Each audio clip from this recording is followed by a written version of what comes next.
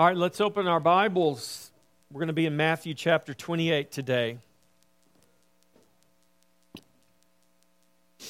Matthew 28.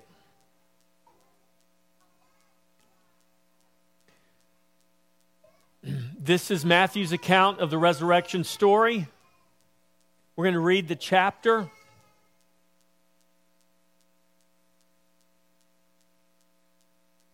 Matthew 28, beginning in verse 1.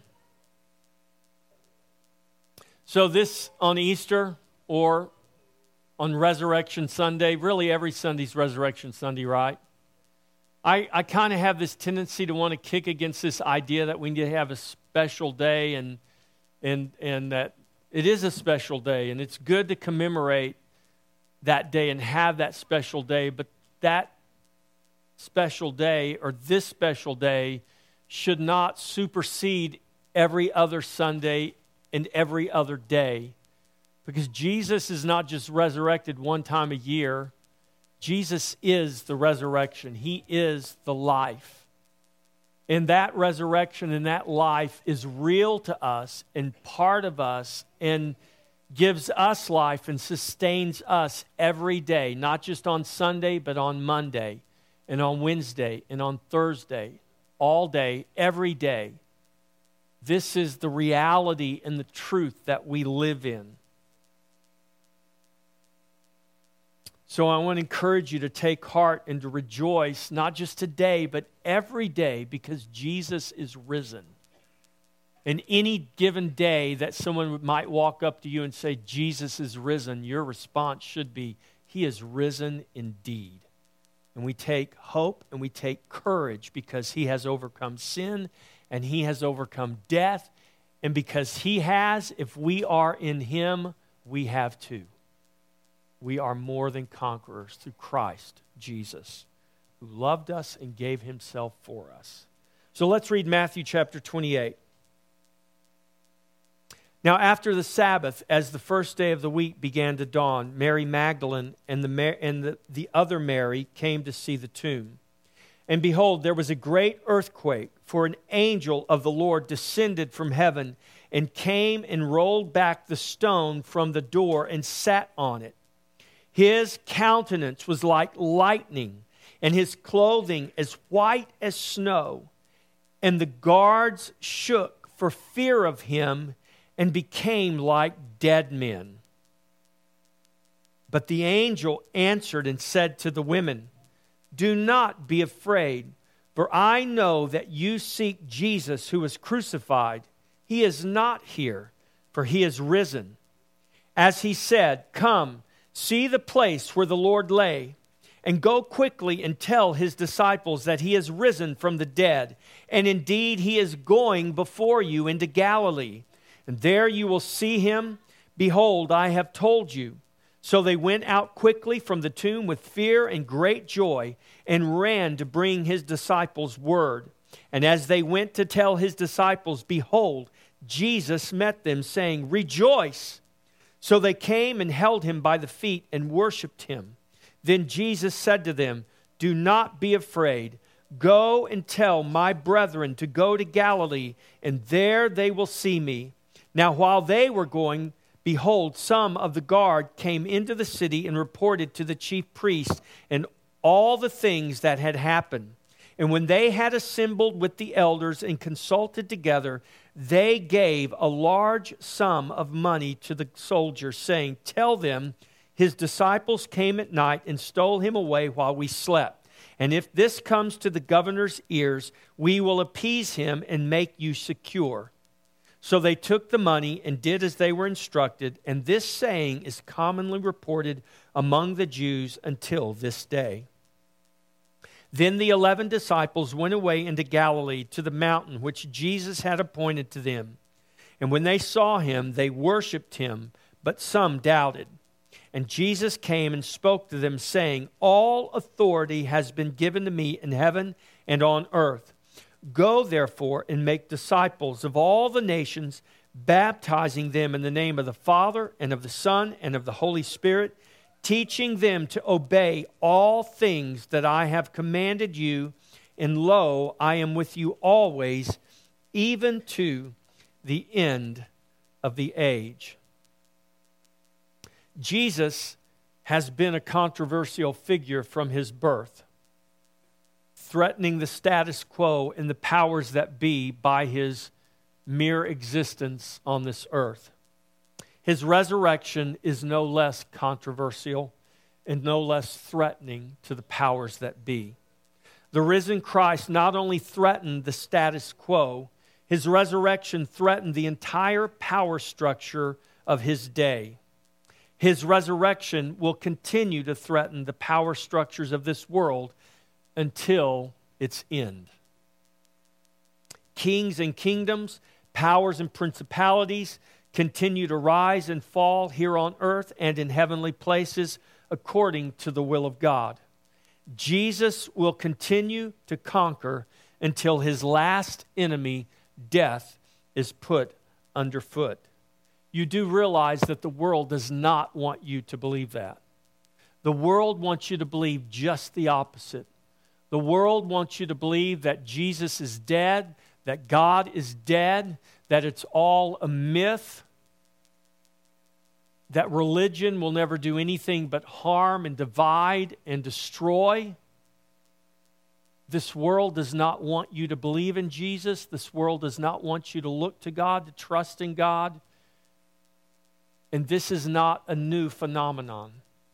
This has been the case since the beginning, all the way back to the garden, when we see the serpent deceiving Adam and Eve.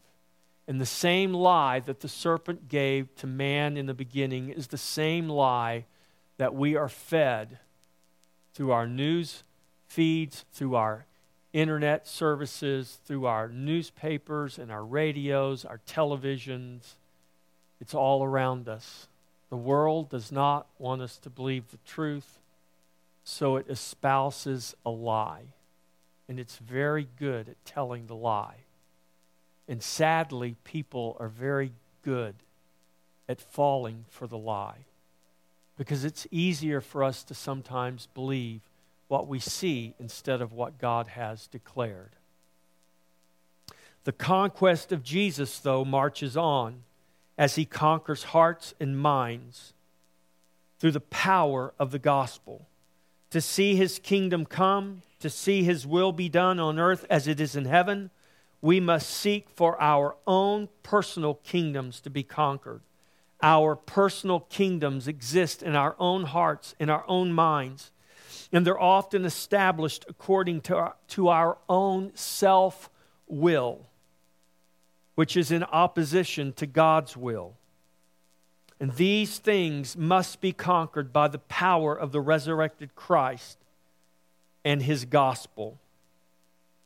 The same power that raised Christ from the dead, the same power that conquers the empires of this world, will conquer the empires and the strongholds of sin that exist in our hearts and in our minds.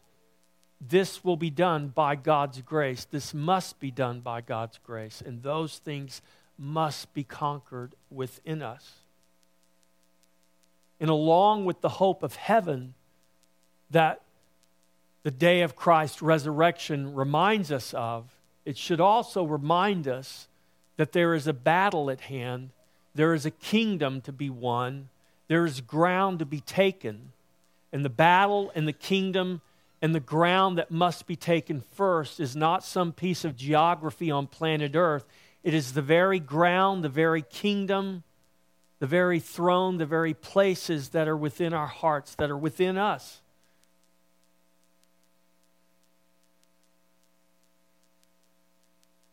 The call to follow Jesus is a call to take up our cross in order to lay down our life.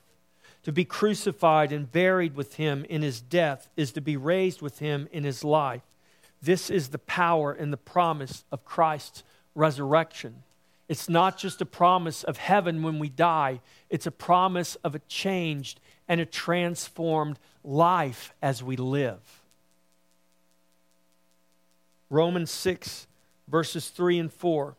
Paul writes, "Or do you not know that as many of us as were baptized into Christ Jesus were baptized into his death? Therefore we were buried with him through baptism into death, that just as Christ was raised from the dead by the glory of the Father, even so we should walk in newness of life. If you have been raised up by Jesus Christ, by grace through faith, trusting in the work of the Savior, there is a newness of life that God says you must walk in. And that newness of life will manifest in us and through us if we have been truly saved. We have been raised up in Christ by faith so that we would walk in His new life. Our new life in Christ is only possible because Christ is risen. Christ is risen. This is good news that provides real hope with real faith to overcome the real problems and the real challenges that face us in this world. And it gives us the faith and the power to obey His commands. Christ is risen, therefore we have hope in the midst of all things. Jesus overcame sin and death to rise from the grave. His victory gives us reason to hope in the midst of our darkest hour and most impossible circumstance. For as Jesus has overcome, so we too are more than conquerors through Christ, who loved us and gave Himself for us. As we trust in Christ, His victory over sin and death assures our victory in all things, even in the midst of death, even in the face of death. Christ is risen, therefore we have a message to tell. Jesus tells the women to go quickly and tell His disciples the good news that Christ is risen. Contrast that with the guards who bent under the appeal of a bribe and the pressure from the world to tell a lie. You realize the women were not the only ones that were witnesses of the resurrection.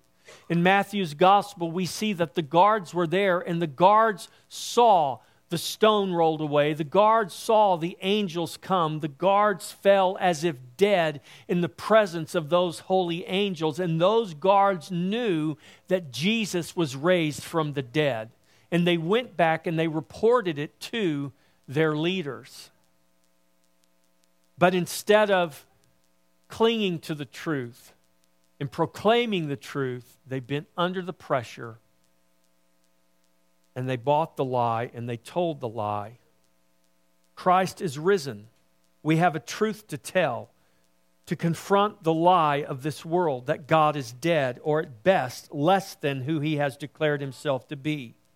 Because Christ is risen, we can be sure that our message is one of truth and hope in the face of a world without hope, captured by a lie. The truth of the risen Christ is the only truth that can set men free. Christ is risen, therefore we have opposition in this world. You wonder sometimes why, as a Christian, you face opposition? I've heard people have actually told me, my life was better before I became a Christian. I was better off as an unbeliever as I am right now as a believer. It seems like the moment I put my trust in Christ, all hell came against me. Well, it probably did. No doubt it did. Because the world and hell have always been opposing Christ. The religious rulers and the powers that be at the time of Christ's resurrection knew Jesus was risen. Don't be mistaken into thinking that those rulers didn't know Jesus was raised from the dead. They absolutely knew He was raised from the dead, and they absolutely knew by what power He was raised from the dead.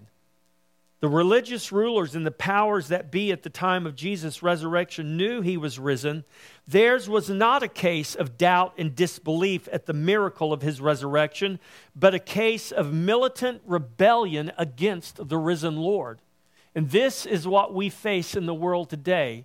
This is not simple unbelief, and we just need to be better at convincing people of the truth. If that's what you believe, you need to reorient yourself, because that's not the problem.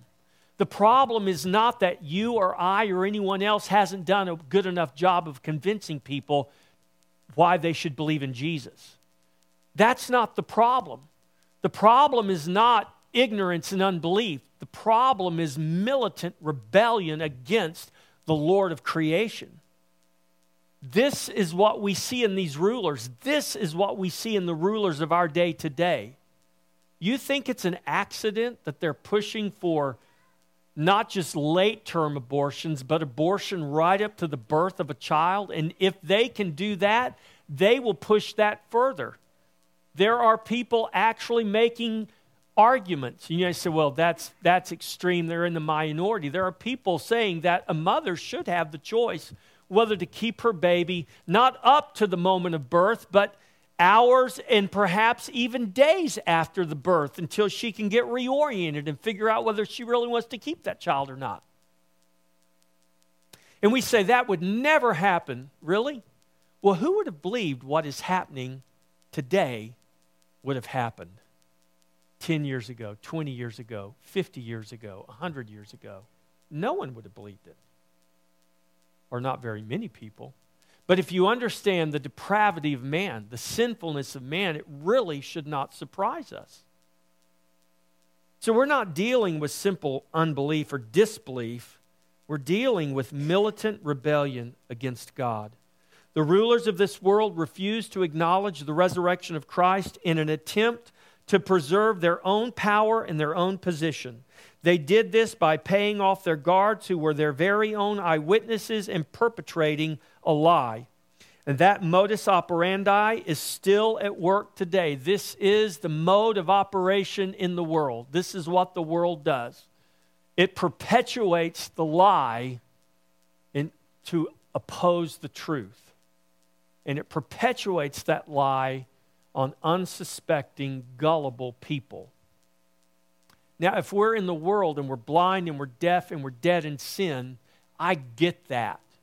What I don't get, and what is most frustrating and what should be most concerning, is when the church, the professed church, whether they're really the church or not, God will sort all of that out in the end.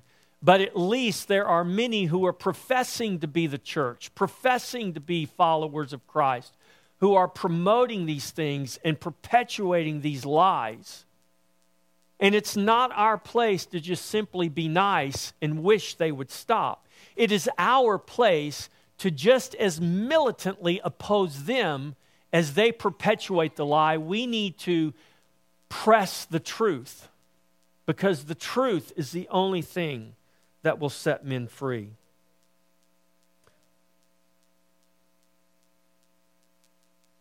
The world is still opposing Christ with a lie. And the world's opposition to the resurrection of Christ and the message of the gospel is a direct power struggle with God. It is sinful man's suppression of the truth in unrighteousness and his refusal to submit to God. Man is always tempted and always attempting, listen, church, to create God in man's own image. This is because man is willing to submit to a God as far as that God is conformed to man's image. In other words, if God can be successfully recast in the image of man, there will no longer be any need to oppose God. This is turning the Creator into the creature. This is man's worship of himself in the place of God. The Creator can never be conformed to the creature. It is the creature that must be conformed to the Creator. The world's attempt to recast God in the image of man is nothing more than the same old lie that was working in the beginning. Listen to Paul's words from Romans chapter 1, beginning in verse 18. For the wrath of God is revealed from heaven against all unrighteousness and ungodliness of men, who suppress the truth in unrighteousness, because what may be known of God is manifest in them, for God has shown it to them. For since the creation of the world, his invisible attributes are clearly seen, being understood by the things that are made, even this eternal power and Godhead, so that they are without excuse. Because although they knew God, they did not glorify him as God, nor were thankful, but became futile in their thoughts, and their foolish hearts were darkened. Professing to be wise, they became fools, and changed the glory of the incorruptible God into an image made like corruptible man, and birds and four-footed animals and creeping things. Therefore God also gave them up to uncleanliness in the lust of their hearts, to dishonor their bodies among themselves, who exchanged the truth of God for the lie, and worshiped and served the creature rather than the Creator, who is blessed forevermore. The world cannot acknowledge the truth of the risen Christ and his gospel, because their acknowledgement would mean their accountability to it. The world stands in opposition to Christ and the gospel because Christ and the gospel stands in opposition to the world. And this is true at every level. It's true at an international level, a national level, a state level, county level, a local level. It's true right here in our own hearts. What authority will we submit to? What God will we submit to? Will we submit to the authority of God's Word, His Scripture? Will we submit to the authority of the Creator God, the one true and living God? Or will we cast for ourselves and create for ourselves our own God in our own image, make Him like a man, but call Him a God, and worship Him because He is what we want Him to be?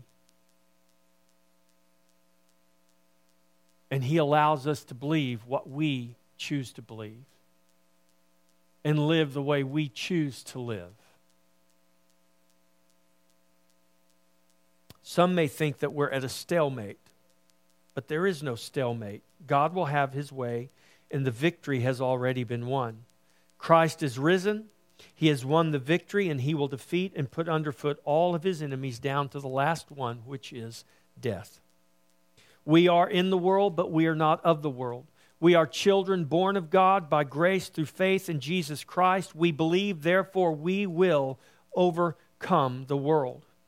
1 John 5, verses 4 and 5, for whatever is born of God overcomes the world, and this is the victory that has overcome the world, our faith. Who is he who overcomes the world, but he who believes that Jesus is the Son of God. Christ is risen, therefore we have reason to overcome our doubts. We may not be in opposition to the truth the same way the world is, but we all have our own doubts, and we must acknowledge and deal with those doubts honestly. Thomas doubted the risen Christ. The disciples came and they told Thomas, "We've seen the risen Lord." And Thomas says, "I'll not believe it unless I can put my hands in the nail prints." And in that very moment, Jesus appeared in that room with His disciples and to Thomas. And Thomas put his hands into the wounds of Jesus. And Thomas fell down before the risen Savior with the marks still from His crucifixion and said, "My Lord, my God." And Thomas, doubting Thomas, that's where that phrase comes from, confessed his faith to the Lord on his knees before the Lord. Thomas doubted the risen Christ, but Thomas humbled himself before the resurrected Christ and confessed his faith. In the midst of our doubt, that is exactly what we need to do, is humble ourselves. And even in our doubt, confess to the Lord. Yes, our doubts, but yes, also our faith. Just like the man who said to Jesus, "I believe, Lord, help thou my unbelief." No one has perfect faith. No one has complete faith. Our faith is not based on our perfect ability to believe. Our faith is based on the perfect work of a perfect Savior. And He has revealed Himself risen from the dead. risen in resurrection life and resurrection power. And the Spirit that lives on the inside of you bears witness that you are children of God. That's what Paul writes. That's what the Scripture teaches us. That the Spirit of God on the inside of us bears witness with our spirit that we are children of God. When Thomas fell before Jesus and he says, "My Lord, my God," and Jesus says these words to Thomas. He says, "Thomas, blessed are you because having seen you believe. But even more blessed are those who believe having not seen." That's us today. I don't know about you, but I've never seen the physical risen Jesus. But I believe in him because I've seen him by faith. I know him by faith. His Spirit lives on the inside of me. And I have a witness in me that I am a child of God, not because I believe perfectly, not because I live perfectly, not because I do everything perfectly, because I do most things imperfectly. I'm a very imperfect person. If you don't believe me, ask my wife. She'll tell you. Ask my children. They'll tell you. And our salvation is not based on our perfection. It is based on the perfection of Jesus. And our faith is in Jesus. And even in the midst of your doubting, you can confess your faith and ask God to help you with your unbelief. And he will absolutely do that. The two disciples on the road to Emmaus could not see Christ in his resurrection because they only could see him in his death. They saw Jesus dead on the cross. And as they walked down that road and talked with Jesus, they could not see the resurrected Lord because the only thing their eyes could see was Jesus in his death. We may sometimes find ourselves succumbing to doubt instead of overcoming it. This is why it's important to remember that we are people who walk by faith and not by sight. We are people open to the impossible, for we know the power of the resurrected Christ. Left unchallenged, our doubts can keep us from experiencing the fullness of Christ in his resurrection life and resurrection power. We must confront our doubts, confess our sin, and take courage in faith, knowing that with God all things are possible. Many times the problem is not an inability to believe God for the answer. Are you listening? It is our unwillingness to accept the answer God may be willing to give us.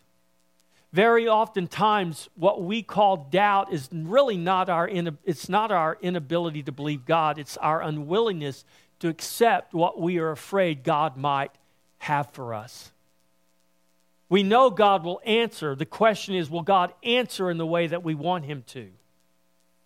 And that's what we often don't know, and that's what creates the fear and the doubt within us. It's not really questioning whether God can do it or not. It's questioning what will God do. And this is the point of faith. Faith trusts God no matter what he does. Faith trusts God no matter what answer he gives. Faith trusts in God no matter what the outcome may be.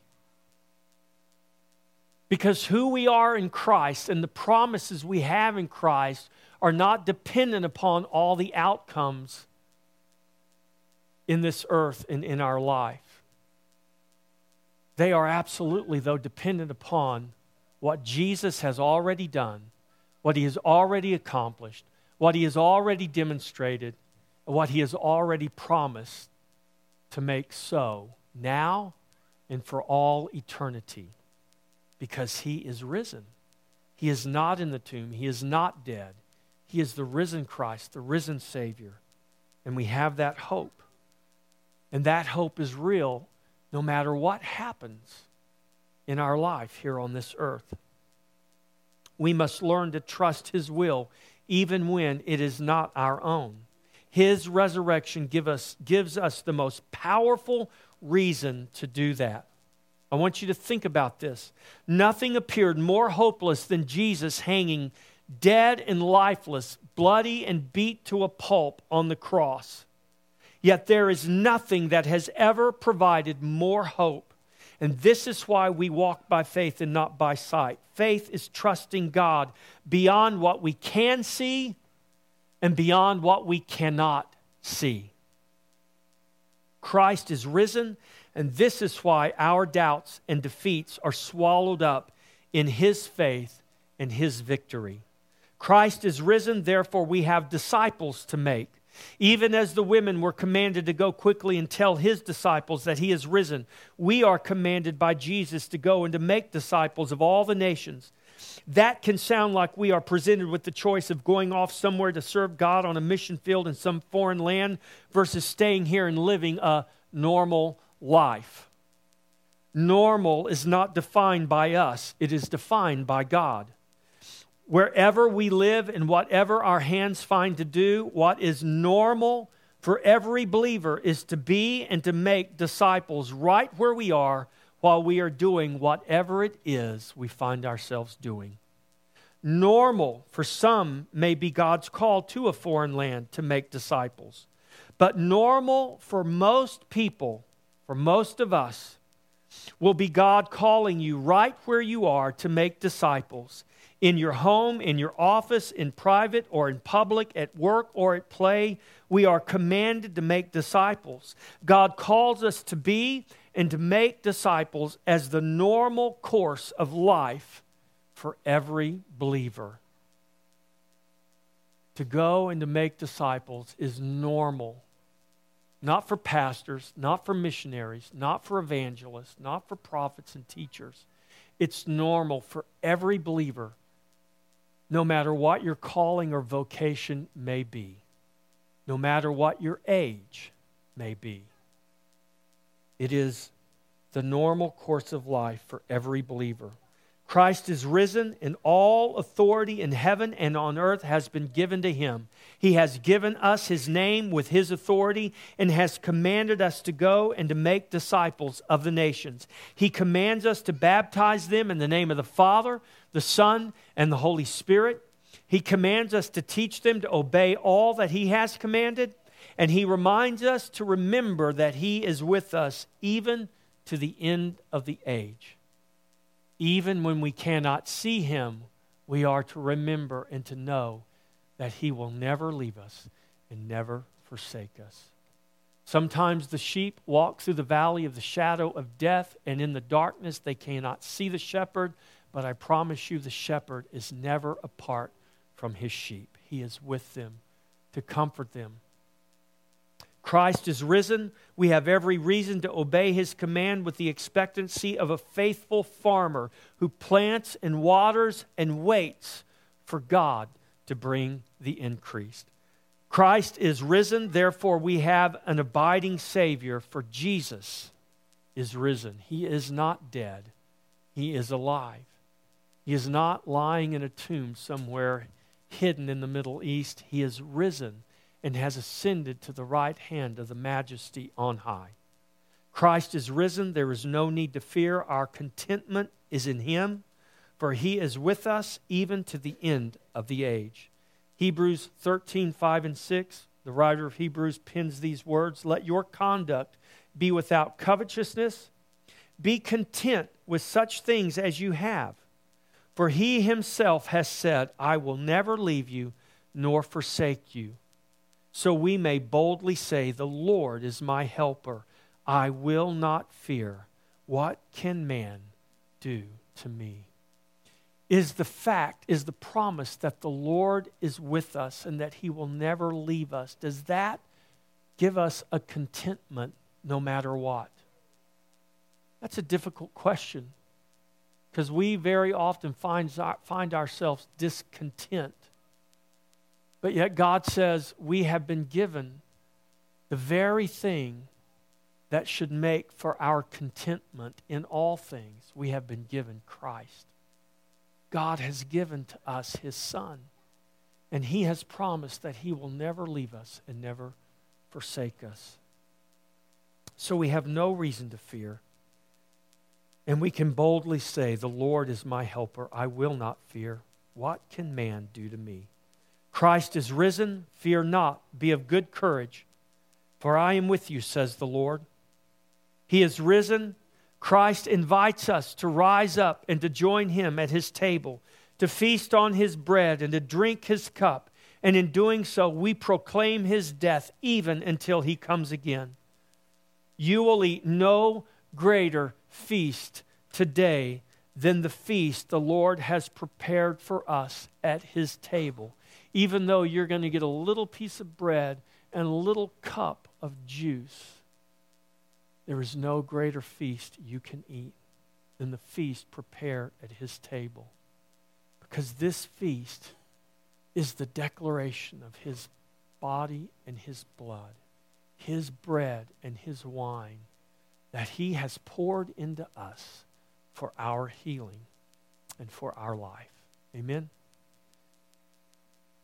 As you trust in Jesus, as you are professed and joyful members of this covenant with Christ, I invite you to come to the table, to partake of his bread and to drink his cup and so proclaim the body and the blood of Jesus to his glory, for he is the risen Savior. And that is good news. Christian, come to the table. Let's stand.